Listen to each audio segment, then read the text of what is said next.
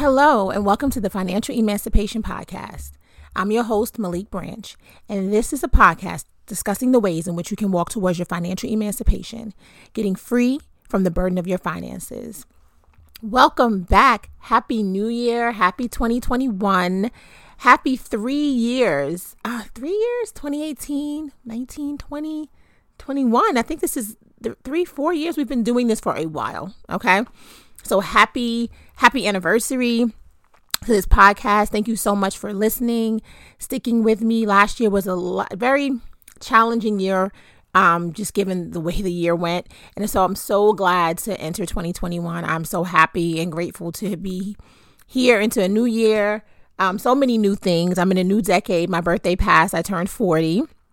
A new decade. I already feel the remnants of being 40. I feel like, everyone keeps telling me like, there's all this attitude where you're just going to be like focused on you and focus on what you want. And I kind of feel like I was like that already, but I definitely am starting to feel like I'm coming into the like, what? I'm 40. I'm a grown woman. Like, don't even look at me kind of thing. So I feel that right now. So I'm happy about that. Happy birthday. It was a great birthday. And I am, I'm excited about what the new decade could bring. So that's a huge thing. We're in a new year. So hopefully we left behind a lot of the craziness that was 2020. And I hope that, for those of us who struggled last year through COVID, through personally either having COVID or knowing someone who had COVID or losing someone to COVID, it was a hard year on that front. And I really hope that 2021 is better. For those who had financial struggles in 2020, I hope that somewhere around this corner is coming some relief for you. There are a lot of things I'm going to discuss today that can be helpful for those who are still struggling through the effects of COVID, have lost your job, are struggling with the after effects of having lost a job. Maybe you're underemployed right now. Maybe you're concerned about being unemployed. I want to stress to everyone listening that, if you made it through let me just say this, 2020, what happened in the immediate financially, as far as economically for 2020 was the thing that was like going to happen right away. But there are some long-term economic impacts to what happened in 2020 that we will feel for the next decade and will change the landscape of work in the same way that the 2008 crisis changed the landscape of work, the same way that after 9/11, the landscape of work changed. After major catastrophic events, economic catastrophic events, the landscape of work changes. And a lot of times it doesn't go back. So sometimes there are jobs that we once had and that were high performing jobs and jobs where people earned a lot of money. You see every time there are these crises, it's not just the low earning folks who take the hits, because there will always be low earning work. And that is because we are a society that depends on service. And it's, this is one of the shameful things about our society, but we depend on being a society where others can serve you. And if you are a society that depends on that, there will always be service work, because people who have expect to be served by others who don't. It's really deep, because it's based on the fact that this is a society that was built upon the bedrock of slavery, and therefore it is one where you will always be expecting, looking, waiting for folks to take care of you or serve you. And so it's a bit of a relic of our basic society, how we came up, but it just is how it is. So there will always be service work, and service work never pays what it should. So there will always be a shift, and there will always be additional low earning jobs. And a lot of times people, like what people are calling it now, is that we live in a gig economy. So you have the Ubers, the Uber Eats, the Instacarts, things where you can do that on the side. And some people are really pulling their whole lives together with multiple, what they call gig economy. These are different gigs. And sometimes people do that. The gig used to be waitressing. Like there were other things, because like if you were an actor or you were a musician or you needed a flexible job, you did gig work, like you worked as a waitress, and that way you could, do what you need to do during the day and waitress at night, or be a waiter. So it's things like that. So those kind of jobs will be there. The unfortunate part is that there are middle income or high earning jobs that will disappear and will never return. This is where you see these different shifts. You saw it happen with with manufacturing. You saw that happen with a lot of customer service jobs. You see that happening now with jobs that we have learned through the pandemic can be done at home, can be done with less people. And you're seeing that now. So you will see the remnants of what will come of this long after we're out of this. When we're back outside and we're back doing things, you will see some of those jobs that people are concerned about have gone away.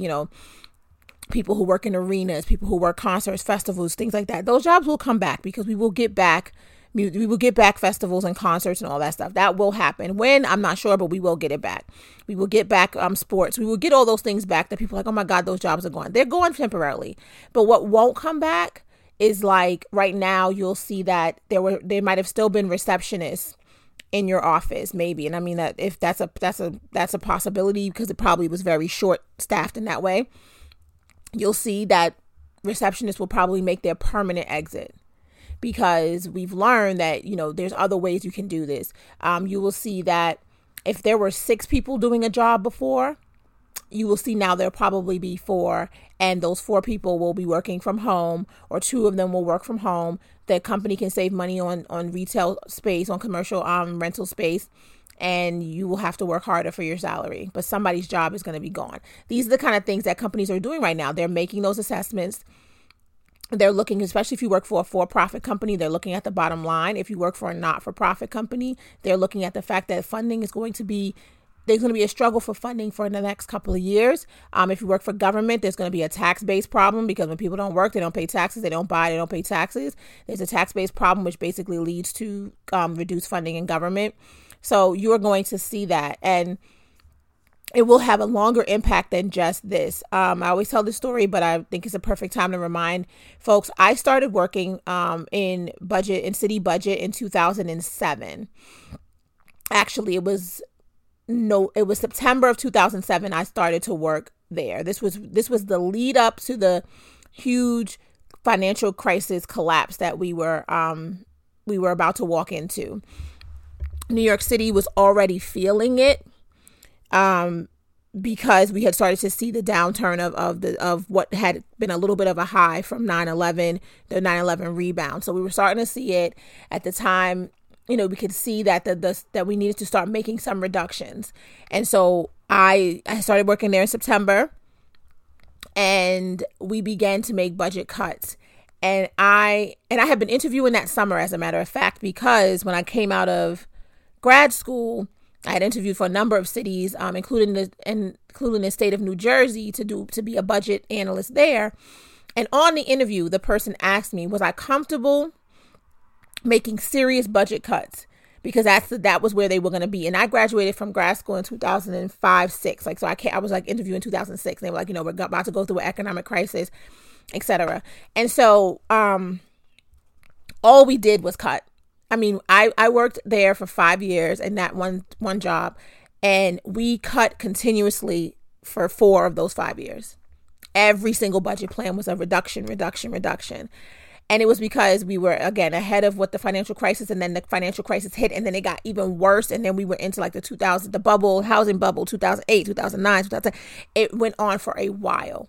And it took until about 2012 for the city to fully rebound in that way. So that was 4 years after the crisis kind of hit, and people maybe thought it was over. It wasn't. And this will be similar. And there will be, long-lasting remnants that will come from it. And even when the federal government is willing to intervene, as the new administration appears to be willing to intervene financially, you still see a lot of the remnants of that. So this last year, where the federal government wasn't willing to intervene, the struggle for cities and local state, governments got even worse. The struggle for small businesses got worse. The struggle for companies got worse. And so, well, not all companies, because the highest level companies made out like bandits, but the struggle becomes worse for those. And so now you will see that will start to turn the corner, but it's still going to take a while. So just brace yourself, be prepared financially, be prepared mentally for what is going to be a challenging next couple of years for all of us financially in one way, shape, or form. If you're planning to retire soon or like things like that, you have to be more conscious of that because your investments and things like that may take different hits over the next couple courses in the next couple of years. So you have to plan accordingly if you're thinking about retirement.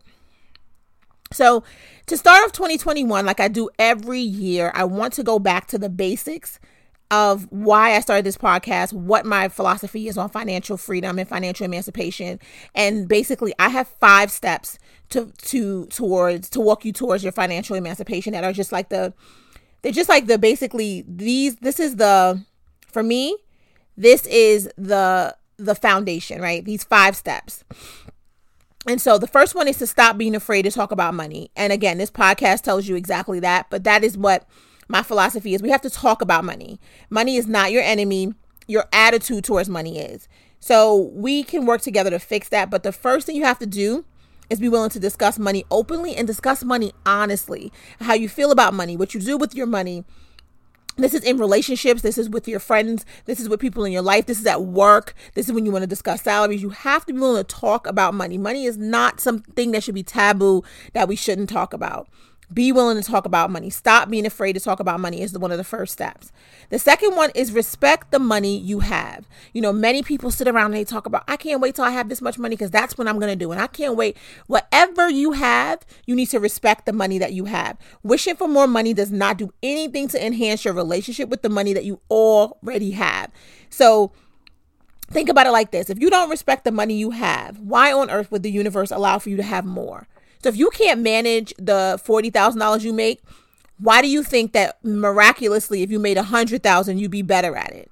Well, if you don't have any respect for the $5,000 you have in your savings, why would you think that if someone gave you $100,000, you would do any better? Know that you have to respect the money that you have. Respect it means treat it properly, honorably, and do right by it and have it work for you. That has to happen whether you have $10 or $10,000. This one is a big one that I think people don't pay enough attention to. Honoring your debts. Listen, it is not cute to owe people money under no circumstances, right? But it is not cute to owe people money and act like you don't, okay? And that includes people and companies. Listen, owing a person or company and not a debt and not making every effort to pay those debts is a dishonorable way to handle your money and a dishonorable way to handle people. It's quite disrespectful. And it doesn't build you any good favor in the universe.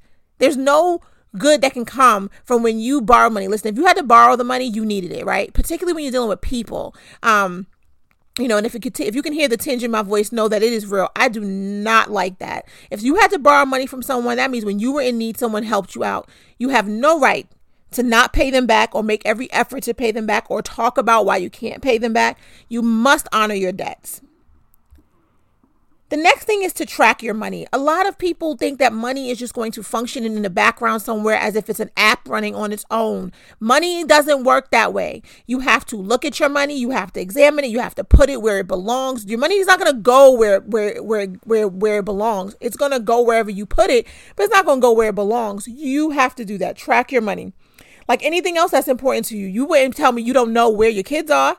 You wouldn't tell me you don't know where your car is. You wouldn't tell me you don't know where your job is. You have to track the things that are important to you. And you should always know where your money is. You should know that it is safe. You should know that it's accounted for. You should know how it's being allocated. You should know all the time, consistently. If I call you up right now and say, how much money do you have in your bank account right now? You should not be like, I don't know. I haven't checked in 2 weeks. No, that's crazy. Track your money. Know where it's at. And finally, decide what you value and allocate your money accordingly.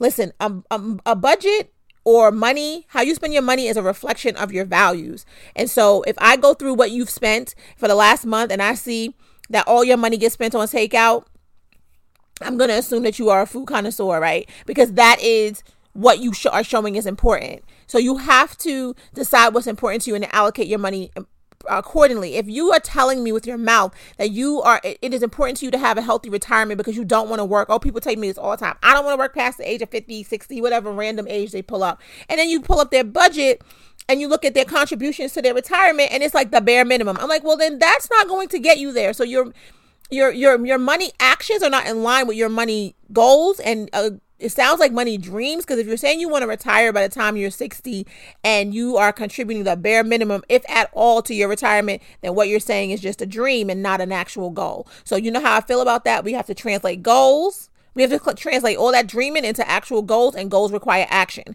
So if you're saying that you want to retire early, you need to be contributing the maximum amount to your retirement that you can under the penalty of like breaking the tax laws, right?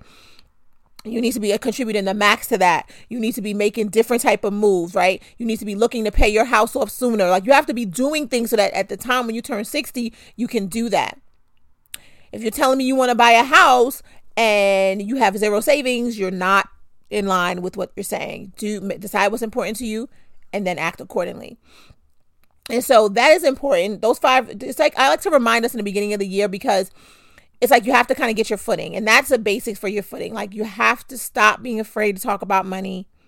You have to be willing to honor your debts. You have to be someone who can decide what you want is important and act accordingly. You have to align yourself with the goals and dreams. You have to align your dreams with your goals and have them be actionable goals so that you can move towards your financial emancipation. And all those things help you to start there.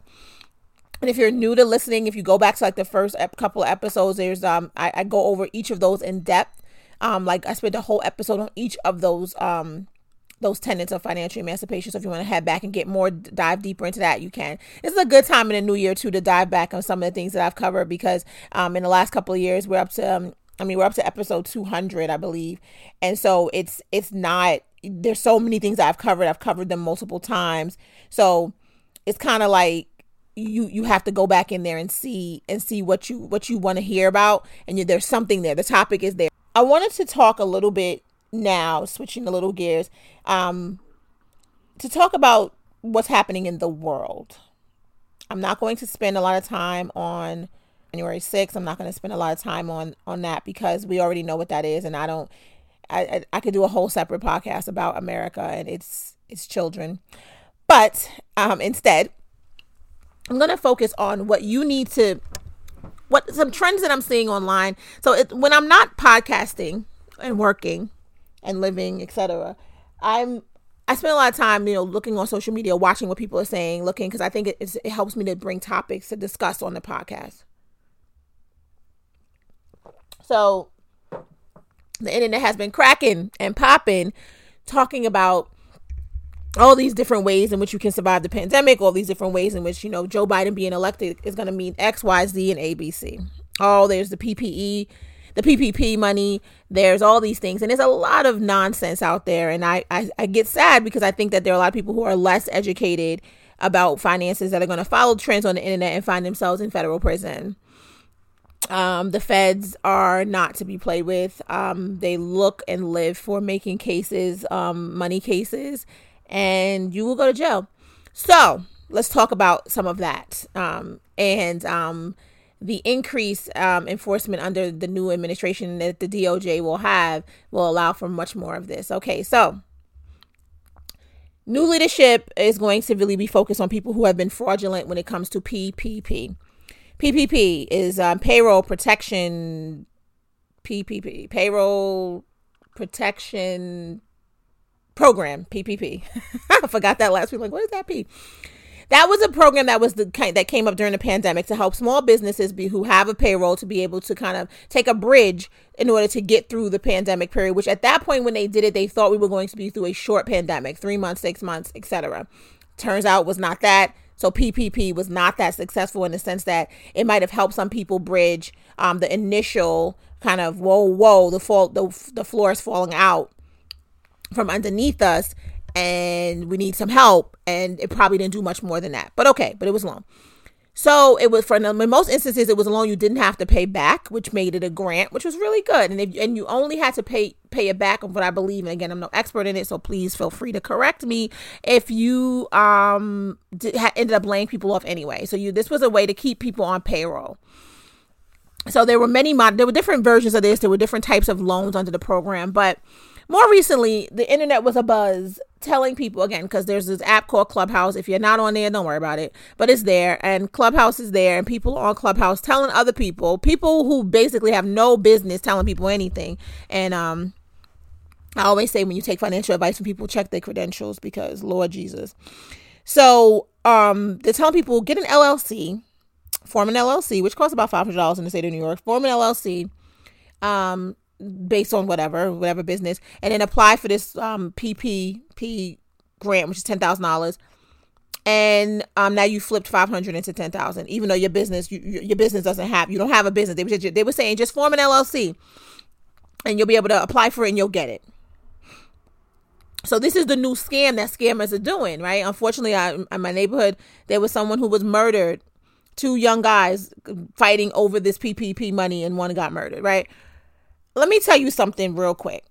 To form an LLC that is not a business, with no intention of being a business and no actual business to stand for it, is already starting to chart into problem areas. To form that LLC with the sole intention of getting a loan or a grant from the government that you are then not going to spend on your business is what they call illegal and fraudulent.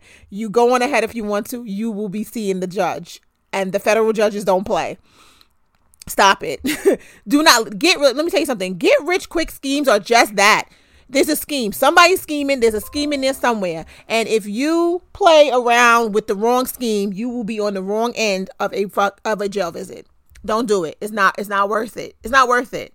If you have a business, a legitimate business, and you want to apply for things and you're going to take that money, invest it in your business, that makes sense. Do not listen to these people telling you, oh, that's a quick way to get $10,000. That's a quick way to go to jail. And you may not go to jail now, but you will eventually be caught. It's not worth it. Trust me, it's not worth it.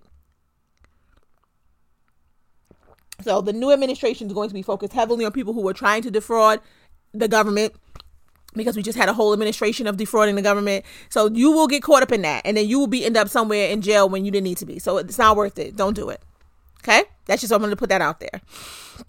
The other thing that's floating around the internet that I noticed amongst my people, my Black people, I love y'all, but I was watching it and I was like, what is happening, right? It's this idea that we should all buy stocks.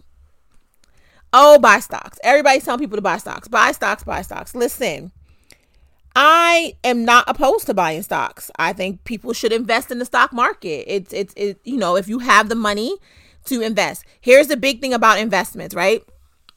I tell people this all the time.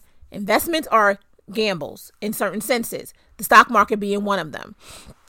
I'm not saying when you invest on a large scale, like your 401k or your pension or in some sort of bank, when you're utilizing a company, you're using one of the investment firms, etc. When you yourself are sitting there, and you're looking at stocks, and people are like, yeah, buy stocks of the things you use, buy Peloton, buy Amazon, buy Disney, buy this, buy that. You are risking it. You're risking things, and that's okay. If you have the money, listen, if you got $500, you're like, listen, I want to go buy some stocks and see what happens. It's great. Understand that the stock market is a long-term game.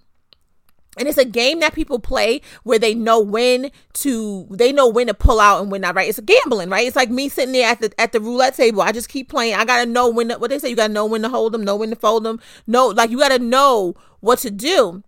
So if you investing in stocks because you're just hearing everyone else, and again, God, please research these things, because everyone is tapping around on the Facebooks and the Clubhouses and the Twitters and telling everybody to invest in stocks. And everybody, I'm getting calls from people who I'm like, what? You want to invest in what? It's almost as if people just found out about the stock market, which again, and I'm not saying that to be nasty about it or to be whatever, but it's like, why now? Like, who told y'all about this? And that's how I knew the internet was talking with foolishness, because I could tell from the people who was mentioning, like, what, girl, what? Why are you? Who told y'all about this? Like, you were always able to invest in stocks. It's not a new thing. It's not like some new gate got opened and now everyone, no, it's been there. So what's going on? Okay, everybody's telling everybody to invest in stocks. Okay. I'm not saying you shouldn't invest in stocks. I'm saying that the stock market is a long-term strategy, right? And it's a game, and you got to be willing to play the game. The people who win at that game are people who have a lot of money to invest, and when they invest in it, they know when to pull out, when to stick it, when to keep it in. That sounded really bad, but you know what I mean. They know how to play the game, right? And there's a big component to this that I think a lot of people who I've been hearing from who are new to this are forgetting. So let me tell you about a little thing called capital gains tax, right? The fact of the matter is that when a lot of these tax plans and bills come out, a lot of us who may or may not be as have as much money invested in different things, we don't really listen to all of the things that other people are complaining about, because we think that does not impact us, right? So we're like, who cares, right? So when they're talking about, Donald Trump comes in, him and the Republican Congress, they want to change all these laws around taxes. They're not really talking about me and you, right? They're not talking about, I want to make it so that, regular John Smith pays. They're talking about people who have money, right? And you've heard this terminology go along a lot, the capital gains tax. People said they want. So what happens is the capital gains tax is a tax that you have to pay when you earn money, when you get a profit basically from selling an asset that's not like an actual thing. So if you sell your house, that's an actual thing. That's an actual asset. That's not what capital gains is. Capital gains tax is something on a non-inventory asset. So an asset that is not a real thing. So it's really stocks, bonds, things like that. So when you sell property, depending on what kind of investment it is, what kind of property it is, that can happen. But really not when you sell your initial house per se, but if you have investment properties, that can happen. But a capital gains tax is when you're going to get taxed on when you made a profit, right? And so people who are on the other side of this tax argument are fighting to have the capital gains tax lowered. They want to pay a lower percentage on the profits they make from capital gains, right? And so you're saying to yourself, I want to pay less. I want to pay less. They're saying that. So then they fight with the government and whatever. You get a person in like Trump and his crew, and they reduce the capital gains tax, right? But we want people to pay more money on that because those are people with more money. That's just my opinion. Okay. So capital gains tax can be like 20%. It's at times it's been like 30%. Like it can be very high. And therefore it takes you to say, listen, if I am making, let's say I made income this year of $100,000, but then I made $40,000 because I sold some taxes and sold some taxes. Isn't that funny? I sold some stocks. I basically cashed in and I sold them and I made a profit. So I bought them at, it was valued at $1,000. When I sold them, it was valued at $50,000. I made a $40,000 profit. Right. I said that right. I bought them at 10. They now 50. I made $40,000 profit. Okay.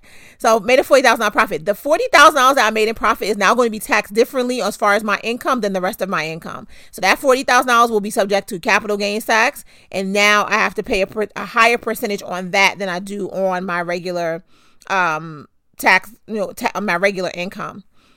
I say all that to say that if you are someone who's going to make a $40,000 profit, maybe you're not as concerned about the capital gains tax.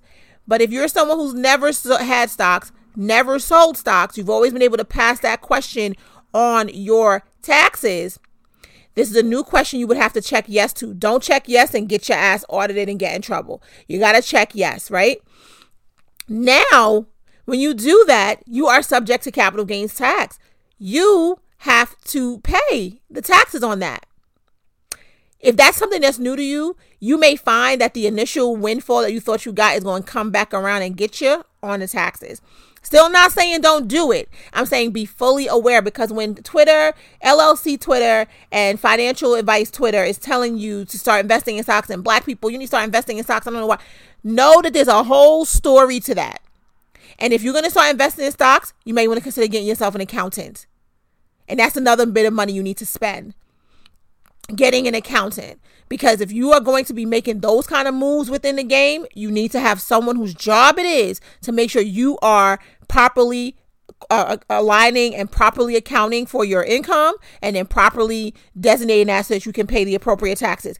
Also, an accountant will help you to find all the deductions and stuff that comes along with having those type of profits, so to make it so that you may come out whole at the end. But if you don't know what you're doing, this is not the time to be at TurboTax. This is not the time to be at, H&R Block. If you are someone who's out here now thinking you're going to dip and dab in the stock market, get you an accountant. That is my takeaway for that. I don't say you shouldn't invest. I'm saying know what you're getting yourself into. And investments, when it comes to your income and your taxes, there's a ramifications for that. Know what you're getting yourself into. Okay. Alrighty. So, I talked earlier about your financial, your alignment of your finances should be in line with your goals, and you should have those things lined up. So I'm not going to truly belabor that, but I want to get into something that's really, and I want to go over, this is my little rant for 2021. Welcome. If you're new here and you've heard all you wanted to hear about things that are financially emancipated related, and you don't want to hear a soapbox, you can pause here and then you can fast forward a little bit and then get to the end when I wrap up about my own personal financial goals if you're not interested in a little bit of a soapbox. But I promise you it won't be too long.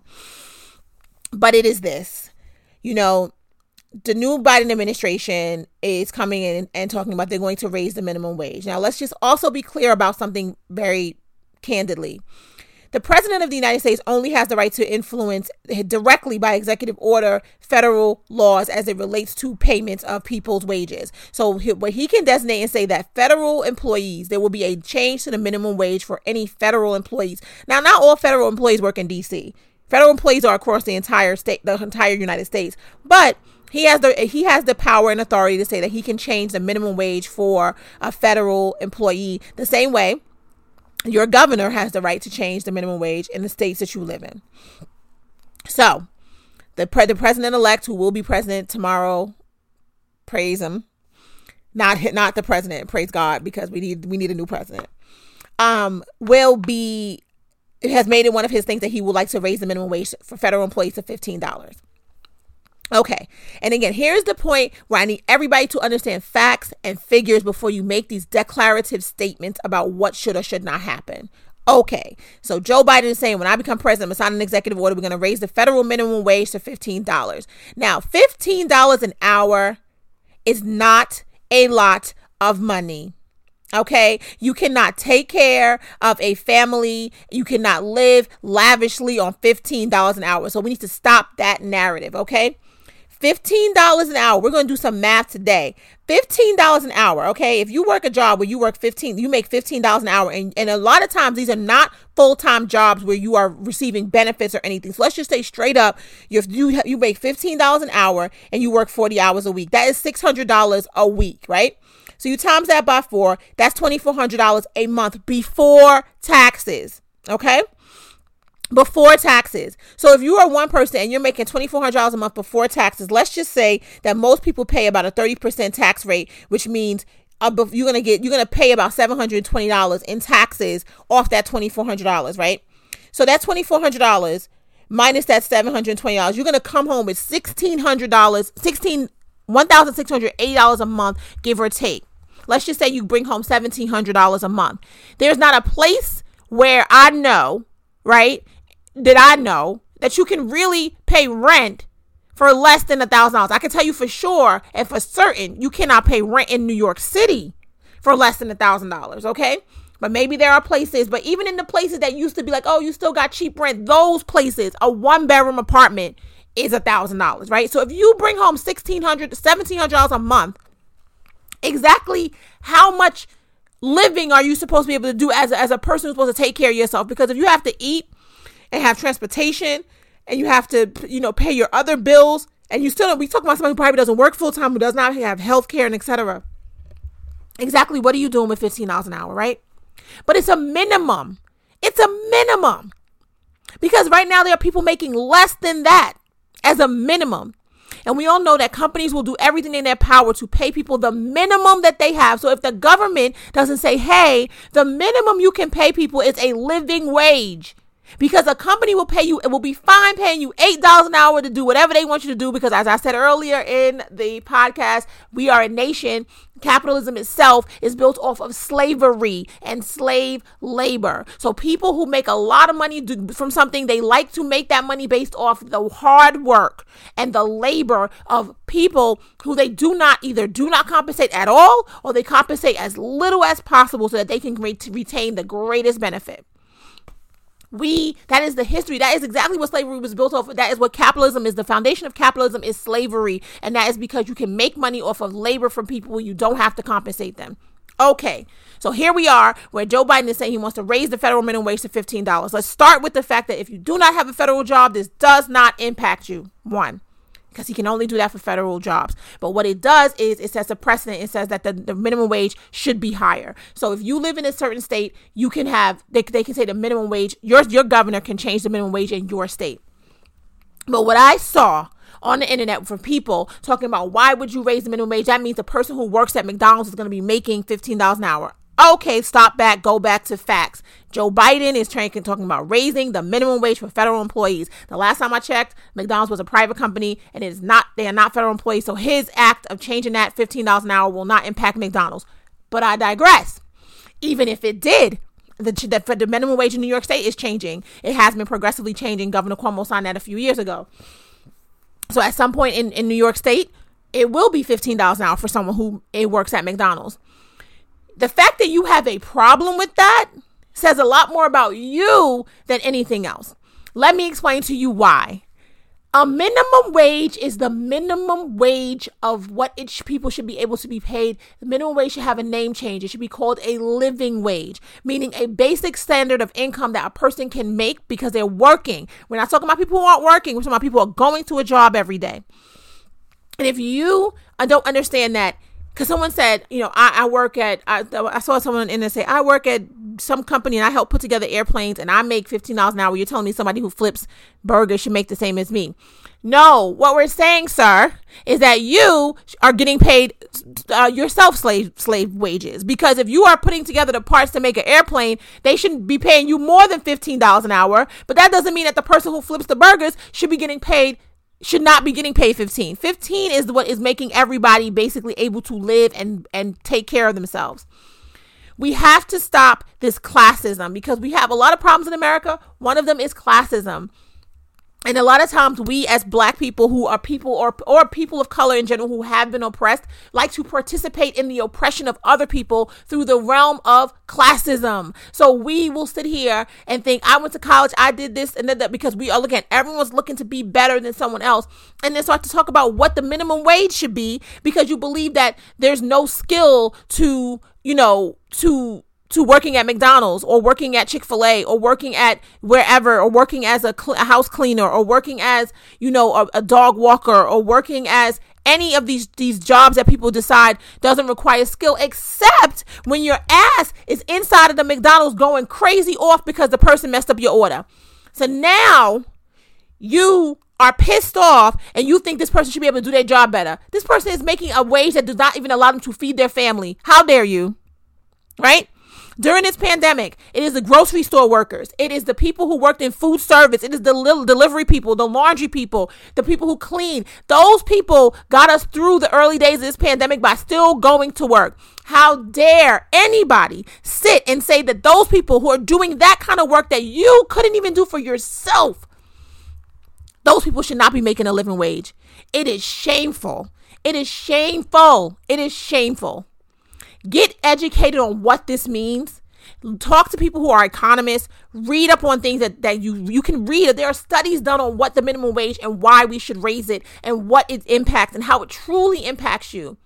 Because yes, what the reason companies don't want the minimum wage to increase has nothing to do with the people who make a minimum wage. It has to do with the people who don't make a minimum wage, because you'd have to pay those people more too. Because as everyone's wages go up, the wages should be going up. But if you look at data, it will tell you that as far as costs have gone up, wages have not gone up. That's a problem for everybody along the spectrum until you get to the super rich, who this is designed to protect. But everybody from the person making minimum wage to the person making $50,000 to the person making $80,000 to the person making $120,000 is suffering when wages do not increase at the same rate as cost do.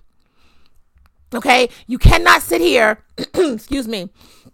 You cannot sit here and be from a position on a pedestal that you believe that people who are coming into the workforce should not be earning a minimum wage that is livable, and think that doesn't impact you, who's also earning a wage. Everyone, the boat, what did they say? The boat rises. I can't even get that together now, but you know what I mean. We need to raise everyone up, and we need to stop reaching back and trying to put our foot on the necks of people who are coming up, or people who are earning low wages or into entry level jobs, or whatever you want to call it, because it is classism. It is classism. And we, as the recipients of the isms, should not be participating in classism in order to put our foot on the necks of other people, because we know what it's like to have someone with their foot on your neck. That is my soapbox. So, I have seen too much of it on the Twitters, and I don't like it, and I want everyone to stop it. And I don't have the time, space, or energy to call it out on every time, but I see it and I don't like it. Okay, soapbox over. So if you're rejoining us, I think that was 10 minutes. I didn't go too long. Okay, so now I want to close out this episode because it's getting kind of long, talking to you about my own personal financial goals for 2021. I have been I spent 2020 aggressively saving. I always tell you guys I have one credit card that I use. I have other credit cards and I have a lot of available credit, but I only have one credit card that I use. I use my American Express card. I get my points, etc. And I like it. And I only use my credit card to make really big purchases so I can get the most points. And then I'm very diligent about paying it down. And so by December, beginning of December for 2020, I had paid off my American Express card. It was a balance of maybe, let's say, $500. And I was like, okay, great. But then I decided that I wanted to have the most elaborate Christmas and the most elaborate birthday celebration because I was turning 40. And so I ran up my my Amex card buying Christmas gifts and celebrating my 40th birthday. And so that was a couple of $1,000s. I think the balance now is close to $4,500 I spent between all of that. And I don't regret it. It was good times. Had a good time. But it's time to pay it off again. But I want to make one point to you. First of all, my credit score from December to January, after I had probably have like almost $30,000 in available credit. When I ran up my credit card bill to buy probably about $4,000, my credit score dropped 37 points. So I think credit scores are just a ridiculous scam, but I just wanted to make the highlight to you that the significance of your available credit dropped my credit score 37 points in 1 month. It'll get back, but it was just like, wow, what if I was really planning to do something this month? Anyway, so I'm paying that off this month. I'll be paying that off within this month and the month of February. But my financial goals for 2021 is that I want to double my savings allocation per month. So currently, and this is a moment of transparency I'm going to be with you guys, is that I currently save about $1,500 a month. So I have multiple savings accounts. I have 3 separate savings accounts. So this is something that is really, I've said this in many podcasts before when we talk about savings. Also, I am a person I bank with multiple institutions because I have seen what happens when something gets compromised, and I don't like to have my money in one place. So I bank with Bank of America as my standard bank, and then I use other banks. I use other banks for savings and different allocations, and I have 3 different institutions that I bank with.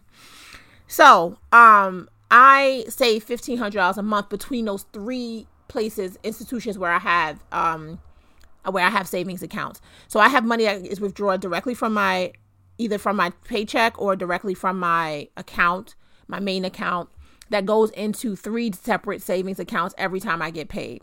The total of that is $1,500. The total of that for the month is $1,500. Wait. Yes, $1,500 a month. Yes, I was like, wait, is that? Yes, $1,500 a month.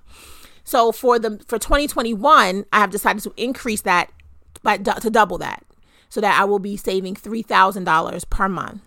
I tell you guys this as well to help me keep myself accountable. I do automatics on these things. So once I pull the trigger on the automatic, that's it. I won't change it. I will just probably be sad as I look at my money not being not being accessible to me, because I don't have any debit cards for any of these other accounts where the money goes into savings. So if I need it, I have to go into a bank branch. And you know how much no one wants to do that in a pandemic. So I'm going to increase that to $3,000 per month. So I have some different things I'm saving for. I need to remodel my bathroom. I'm still planning on buying a home and a second home and other things like that. So I'm going to be saving for those things. So I'm looking for this to increase my savings by $30,000 by the end of 2021. And so in order to do that, again, this is the $3,000 per month allocation, along with considering that some of it will get spent across the year, I will increase my savings by $30,000. So I have these huge, large goals for 2022, which means I got to put my money where my mouth is, and I have to put my foot on the gas as far as that. So I want to have by the year end $50,000 in accessible savings. So when I say accessible savings, I'm not counting like my investments, my 401k, my deferred compensation, or I have different like investment portfolios and things. I'm not counting that because that's the kind of money that has penalties if you need to retrieve it. I consider to be accessible money, anything where you could go and get to your actual cash. So I want to be able to have $50,000 in accessible cash savings by the end of 2021. That is my goal. Because 2022, I believe, I manifest, I speak, will be a very big year for me financially, where I will need to spend a lot of money in order to get the things that I'm planning for 2022. And so I need to have that $50,000 in savings. So I'm going to be very aggressive with the savings. I have been aggressively paying down my car note, so that I can kind of get rid of that a little earlier. I've been paying down on my student loans. I'm trying to rid myself of those things so that I will feel this doubling of the savings allocation a little bit less. And a lot of the shopping and all that stuff has to cease because and I'm not really a big shopper, but sometimes when I go, I spend. And I'm not going to do that.